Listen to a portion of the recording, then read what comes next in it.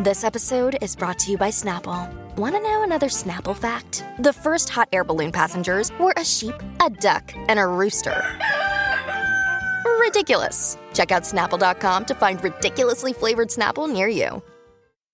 Another day is here, and you're ready for it. What to wear? Check. Breakfast, lunch, and dinner? Check. Planning for what's next and how to save for it? That's where Bank of America can help. For your financial to-dos, Bank of America has experts ready to help get you closer to your goals. Get started at one of our local financial centers or 24/7 in our mobile banking app. Find a location near you at bankofamerica.com/talktous. What would you like the power to do? Mobile banking requires downloading the app and is only available for select devices. Message and data rates may apply. Bank of America N.A., member FDIC. When you need mealtime inspiration, it's worth shopping Kroger, where you'll find over 30,000 mouth-watering choices that excite your inner foodie. And no matter what tasty choice you make, you'll enjoy our everyday low prices, plus extra ways to save, like digital coupons worth over $600 each week. You can also save up to $1 off per gallon at the pump with fuel points. More savings and more inspiring flavors make shopping Kroger worth it every time. Kroger, fresh for everyone. Fuel restrictions apply. Welcome to the New Books Network. Good afternoon. My name is Brian Topher, Principal Architect of Topher Architecture, and you are listening to New Books Architecture, a podcast channel on the New Books Network dedicated to architecture and its publications. If you have any suggestions on authors who you would love to hear me speak with next, feel free to send me an email at btopher@topherarchitecture.com. Today's guest is a recurring guest, and it's Carla Yanni to talk about her book, The Architecture of Madness, Insane Asylums in the United States. Carla is a distinguished professor of architectural histories at Rutgers and the second VP of the Society of Architectural Historians. Carla, thank you very much for being here again and talking again. Welcome again. Thank you. It's my pleasure. So it's been over a year now. So before we start, could you tell the audience a little bit about yourself? Sure. I'm a professor of architectural history in the art history department at Rutgers. I'm the author of 3 books. One of them is about the architecture of 19th century science museums in Britain, and one is about the architecture of psychiatric hospitals in the 19th century in the United States. That's the one we're going to talk about today. Mm-hmm. And my most recent book is about the architecture of college residence halls. So overall, I'm interested in how buildings carry meaning for the people who use them and live in them and work in them. I'm a social historian, so one of the things that ties my books together is I do a lot of archival research, and I'm interested in the way buildings work in society. Absolutely. And of course, I'm actually going to reference our last book we spoke about, which was the college one, a few times. So an interesting statistic that's right in the beginning of the book, and something that I personally wasn't aware of, and that is, before 1900, there was over 300 asylum buildings built, which, of course, they're all expensive, they're all big. And so to me, that's very startling because that's not nearly the case nowadays. And so, of course, the book is very... I'm sorry, go ahead. It is startling, and it really makes you think about the fact that in the 19th century in the United States, doctors benefited from building these large public structures. There's one author, Nancy Toms, who says the asylum was the psychiatrist's greatest asset. In other words, it was prestigious for doctors to build these large hospitals, and running a large psychiatric hospital was what psychiatrists did in the 19th century. And states were willing to build these large, elaborate structures with complicated plans, and some of them housed as many as 800 patients right from the get-go. And they did that because they honestly believed that the architecture was part of the cure, and that living in a purpose-built psychiatric hospital would encourage people with disordered minds to become orderly. So if there's that much faith that the building is working as a means of therapy, then people would build more and more of them. And it's an interesting thought. Again, with my own bias as a practicing architect, it's interesting to hear that at one time, architecture was considered vital to a cure. I I personally don't think I've never heard of architecture ever being that important again in history, at least in the mind of the public. Well, I in the book I place it in the context of what I call, and other writers have called, environmental determinism. The idea that the environment shapes behavior. And you can find that in 19th century urban reformers, or the building of Central Park, or certainly K through 12 schools, or any kind of argument that if you build a beautiful park, the impoverished people living in the city will have a chance to get out of their crowded apartments and go into the park, commune with nature, get out of their crowded, dank streets, maybe look up and see the sky, and that environment would be therapeutic. So the case of the 19th century psychiatric hospital is an extreme version of that same kind of argument, where the environment, including architecture, would not only shape behavior, but actually cure a disease. And so, you had mentioned that it's these buildings were seen as the greatest asset. And so again, I won't quiz on too many statistics, but another one I found very interesting was the fact that during this time, I think it's something like 70 to 90% of insanity cases were seen as curable conditions, not mental illnesses, if I'm understanding correctly. Yes, that's correct. So at various points during the 19th century, the doctors, and interestingly, they were called asylum doctors. So the name of the building type is built into their job title. The asylum doctors, who formed a professional society, and they had a journal where they published their ideas. We know a lot about what they thought and what they believed about what they were doing. And they argued that if mental illness was caught early enough and treated in a specially designed building, it was curable at rates of 70, 80, 90%. There was even one doctor who claimed 100% cure rate. Now, quickly, it became clear that that wasn't true. But that was what they claimed during the heyday of these large congregate hospitals. And by congregate, I just mean, lots of people under one roof. Right. And I'd like to circle back to the idea of congregate versus segregate hospital. But you kind of, and this will be a bit of a leading question. You just mentioned, reading things based on what they felt in their opinion. And so I think you had mentioned something like this in your last book, but when you're searching through archives and unable to interview living participants, my understanding is you run into a bit of a challenge, and that is every doctor, administrator, and builder kind of had a very strong, optimistic outlook, and possibly was a little bit misleading onto how these were actually being run and how effective they were. Yeah, that's exactly right. It's a truism about history that it's easiest to find the documents from the people in power, right? So the doctors, they wrote articles and they left notebooks and they gave public talks and they met annually in their notes from their meetings. So we know what they claimed they were doing. And we know less about the architect's intentions, although these are such enormous buildings that they tended to be covered in the architectural press.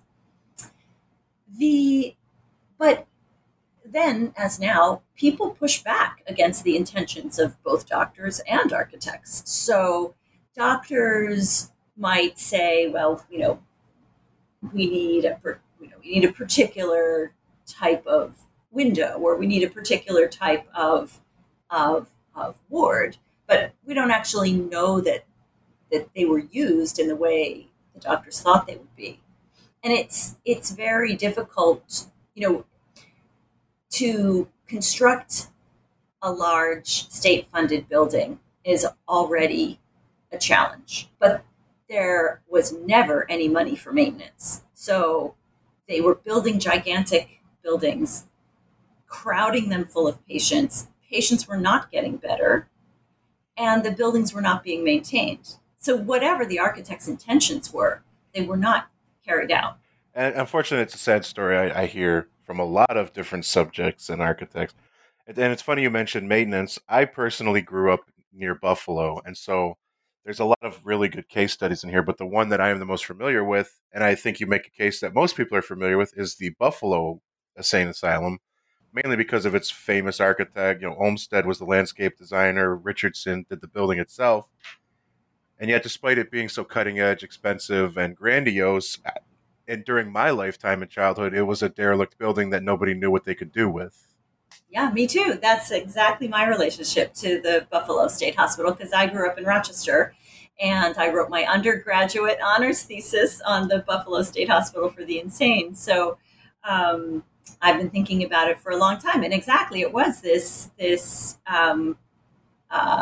behemoth, empty. It wasn't at all clear what would happen to it. So it's nice that I've been able to see it, at least part of it saved and part of it turned into a hotel. And that's been a pleasure. And I've known a lot of the people who worked very hard to make that come to pass. But it's helpful that Olmsted and Richardson's names are attached to that building. And it's helpful that Buffalo is a city that is proud of its architectural heritage. That's not the case for a lot of other buildings. Yes. Many of them were in small towns to begin with, and that makes it even harder. Yeah, and of course, that was where I was going to go with next. You mentioned it towards the end of the book. Again, that's a building many people are familiar with because it has so much star power behind it, but a large percentage of these buildings don't have that. And so from what I could gather, is it correct to say that most of them have been demolished or completely abandoned for the most part? I think most is correct. I don't know the exact numbers. It's easier for me to account for the ones that I know are still standing. There's one in Athens, Ohio, that has been partly repurposed. There's the one in that's called the Trans-Allegheny Psychiatric Hospital in West Virginia that is now a paranormal ghost tourist attraction. That makes me pretty uncomfortable since I think it has the danger of making light of the real suffering that took place in these buildings. On the other hand, that building's still standing, and the one in New Jersey, close to me, in Morristown, was demolished just a few years ago. I would agree with you. And so I don't have a better segue. Earlier you had mentioned Congregate, and I do think it's worth really quickly for the listeners, because again, there's a lot of great case studies, but there's a bit of kind of a separation of those two building types and what was popular at the time. So if you could briefly elaborate on for us, congregate housing versus segregate housing. Sure. So when the leading asylum doctors, and the most famous one is Thomas Story Kirkbride. In fact, sometimes the larger of these buildings, the ones that have a plan that looks like a row of birds in flight, Kirkbride's the name that's associated with those. Sometimes they're actually just called Kirkbride Plan Asylums or just Kirkbrides. He argued for a hospital with 250 beds that would be surrounded by a picturesque landscape garden. Every patient would have a view out the window to a beautiful garden. The men would be on one side of the central pavilion and women would be on the other side of the central pavilion. The asylum superintendent and his family would live in the central pavilion, and there would also be a chapel in the central pavilion. And that was the kind of standard Kirkbride Plan hospital, which would have placed 250 people under one roof. And that was the pattern that was followed, except for an outlier in 19th century psychiatry named John Galt, who worked at the Eastern State Lunatic Asylum in Virginia. And Galt had visited a town in Belgium called Hale. And in this town, the townspeople took care of mentally ill people who came there since the Middle Ages because a miracle had occurred there where an insane person had been set to rights in a miraculous event, and people thought if they went to this town, they could have the same kind of convergent experience. And so the townspeople in Yale kind of got used to having people around. By the 19th century, when Galt went there, the Belgian state had codified this relationship, and the Belgian state was actually paying farmers to kind of take care of or house mentally ill patients. And so John Galt thought, well, that's great. It's a kind of care in the community. It's much more like being a regular person in society if you can actually live in society and live with people. And Galt said, I'm here and there are people at the pub having a drink and no one even notices them. So his fellow doctors back in the United States found this abhorrent. Farmers were not doctors. Farmers didn't have any expertise. They didn't know how to take care of mentally ill people. There was no guarantee that the farmers weren't just using the patients for labor. There was no guarantee they weren't, ignoring them or neglecting them. And the houses were not anything special. They weren't fireproof. There wasn't a beautiful, picturesque landscape garden. So the environmental determinism couldn't work if you're just taking somebody and having them live in a farmhouse. So Galt and Kirkbride, let's say to simplify the story, were at odds over this issue. When Galt's ideas got disseminated more broadly in the United States, it turned into something much more palatable to a 19th century audience, which was to have mentally ill people live in cottages on the premises of a psychiatric hospital. So they weren't actually out in the community. They were in cottages. And so that was sometimes called the cottage plan, as opposed to the congregate plan. And then there were a lot of state hospitals that had one of each. They might have one linear plan or Kirkbride plan hospital for the most violent or difficult patients. And then what they would have called in the 19th century docile patients would be in the cottages. Great. And of course, for those who are listening that can't see the book at the moment, there's a lot of great diagrams and plans to kind of talk about the different typologies. And so one thing while I was looking through, and I did not want to spend a lot of time in this interview talking about the other book we talked about. However, the first thing that struck me is you had mentioned sometimes the architect's vision wasn't carried through, but there's a couple things that were very clear, and that is the idea of social control, surveillance, and separating genders. And so, of course, this comes right back to the last time we spoke, and that these are very similar to college dormitories, at least from my opinion. Yeah, exactly right. The idea to write a book on college dormitories came out of my research on psychiatric hospitals. And you can insert whatever jokes you want there about students and madmen and whatever else. But yeah, no, anytime you have a large communal building, you have issues of fireproofing, separating the genders, surveillance, preventing the spread of disease, ventilation, and all of those issues. Obviously, preventing the spread of disease seems more relevant now than perhaps it did 2 years ago. All of those things link college dorms and psychiatric hospitals. And some of the same architects in the 19th century built college dorms and also built psychiatric hospitals. And in the history of women's colleges, they even use the terminology cottage plan. So when I was writing my book on the asylums, many people referred me to a book by Helen Horowitz called Alma Mater, which is about design and experience in women's colleges. And Professor Horowitz talks about the way that the cottage plan was suited to women's colleges, because although these were women who were getting a bachelor's degree, they were enrolled in higher education, the expectation was still that they would become wives and mothers.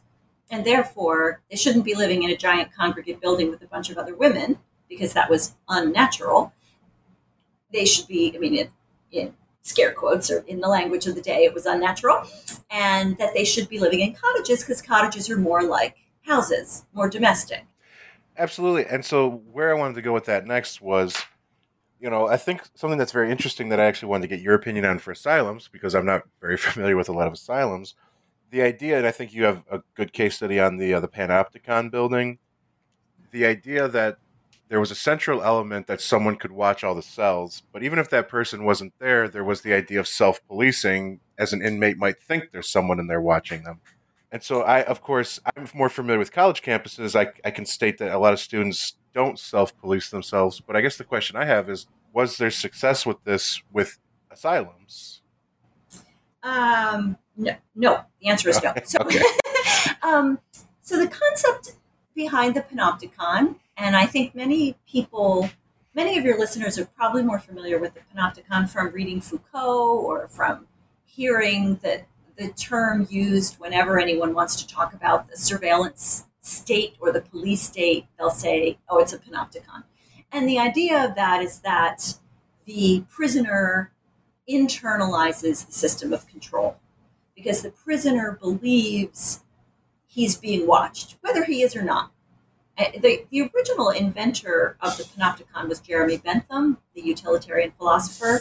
And Bentham actually said that it doesn't matter whether there's a person in the guard tower. You could put a mannequin in the guard tower, and the prisoner doesn't know. So the prisoner doesn't know if he's being watched, and therefore he polices himself, as you just said. That wasn't even true in other 19th century prisons. In radial plan prisons, the guards couldn't actually see into the cell. Like, for example, at Eastern State Penitentiary in Philadelphia, they could see if you escaped from your cell and were standing in one of those long corridors, but they couldn't actually see you. They could see you if you went into your exercise yard, but the prisoners in Eastern State were only in their exercise yards 1 hour a day, half an hour in the morning and half an hour in the afternoon. So it's a different mechanism of surveillance. And then the next level mechanism of surveillance is the psychiatric hospital, where surveillance is definitely a serious matter. And the patients who were considered most dangerous were, if the hospital could afford to build one, kept in what they called refractory wards. And a refractory ward had a single loaded corridor. So that means a corridor and rooms on one side. A double loaded corridor would be a corridor and rooms on two sides. So the single loaded corridor meant that the attendant or the nurse could walk down the hallway and never have to turn her back or his back on any of the patients. So the single loaded corridor was considered safer and better for more dangerous patients. But they were expensive, so there are not that many of them. Even in a double loaded corridor, though, there were supposed to be attendants around these patients all the time. The patients did not spend all day in their bedrooms. In fact, they weren't allowed in their bedrooms for most of the day. They spent most of the day in the day room, up and down the corridor, maybe going to special events if there was a concert or something like that, going to church on a Sunday. Most of their lives were lived on a single floor of this giant building with attendants, and they went for daily walks in the grounds. Those walks in the grounds, they would have had attendants with them as well. Oh, so then the next level would be the college dormitory, and that's even less. For men, there's less surveillance than a psychiatric hospital, but for women, there's more surveillance. So I wrote in my book on residence halls about the way that women's dormitories tended to have a single entrance, a desk right near the entrance, somebody who could keep an eye on the door, and then they tend to be corridors upstairs. Right. Thank you for that. And so, of course, just like last time, there's so much more that we just won't be able to get to unless you want to talk to me all weekend. But what I wanted to talk about is kind of the closing of the book, and of course, I'm going to be paraphrasing here. But unless I misunderstand, you bring up a very good point, and that is what's very interesting about this subject matter in particular is, most of the maladies of the 1900s have been made trivial. You mentioned, scurvy. Nobody has scurvy anymore.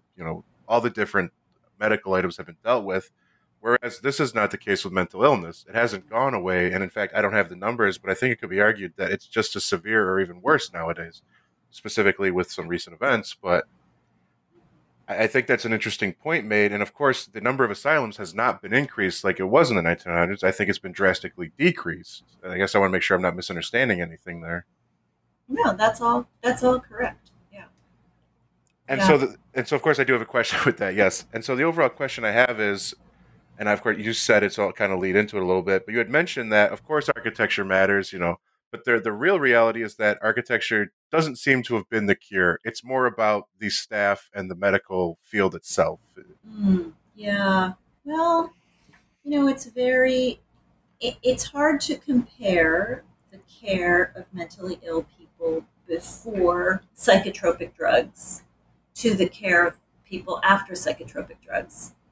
And the promise of psychotropic drugs, like some of the first ones that came out in the 60s, it's been a rough road. Some of them don't work for everybody. Some of them have horrible side effects. Many patients don't want to take their medicines for all different kinds of reasons. Sometimes elderly people are over-medicated and given very powerful drugs for schizophrenia when they don't have schizophrenia. So the story of the 20th century was supposed to be, in the 1960s or the beginning of the 1970s, look, we have these drugs. We won't need to keep building psychiatric hospitals because people will be treated in the community, and the state hospitals had become magnets for criticism, and horrible things indeed did happen in state hospitals. They were underfunded, they were crowded, the attendants were not vetted carefully. And I've been in state hospitals doing research for this book, and it's harrowing. But there's another piece of this, which is that residential care has become a luxury for the very rich. Poor people, well, if you have insurance will only cover a patient for the time period that they're most agitated. As soon as they say they're not going to harm anyone else and they're not going to harm themselves, they're released. They go back to the house that they came from, where their parents or sisters or children are no more capable of caring for them than they were before they were hospitalized. I think there's actually a need for long-term residential care for the mentally ill, but there's nobody in American society willing to pay for it. I think that's a very good point. Unfortunately, I wouldn't know how to even begin to address that, but yeah, it's heartbreaking. And so, and now again, of course, I did not mean to end us on such a downer a little bit. So a question I do have, though, is, of course, you've already talked, not only did I talk to you about your book on college buildings, but between this and the third building you had mentioned, you clearly have an interest in building typology. And so I guess the question I often ask, what project have you been working on since the books came out? I think I asked you that last time. So the question I have is, are there any more building type studies coming in the future? Well, no, because I decided I couldn't write another building type study. Is that right? Okay. Much as it's kind of the way my mind works, and I really do like building type studies because I like looking at architects trying to solve similar problems in different contexts and in different time periods and with different clients and with different amounts of money. And I really like to look at architecture not from the point of view of the individual genius, but from the point of view of a sort of slice across society.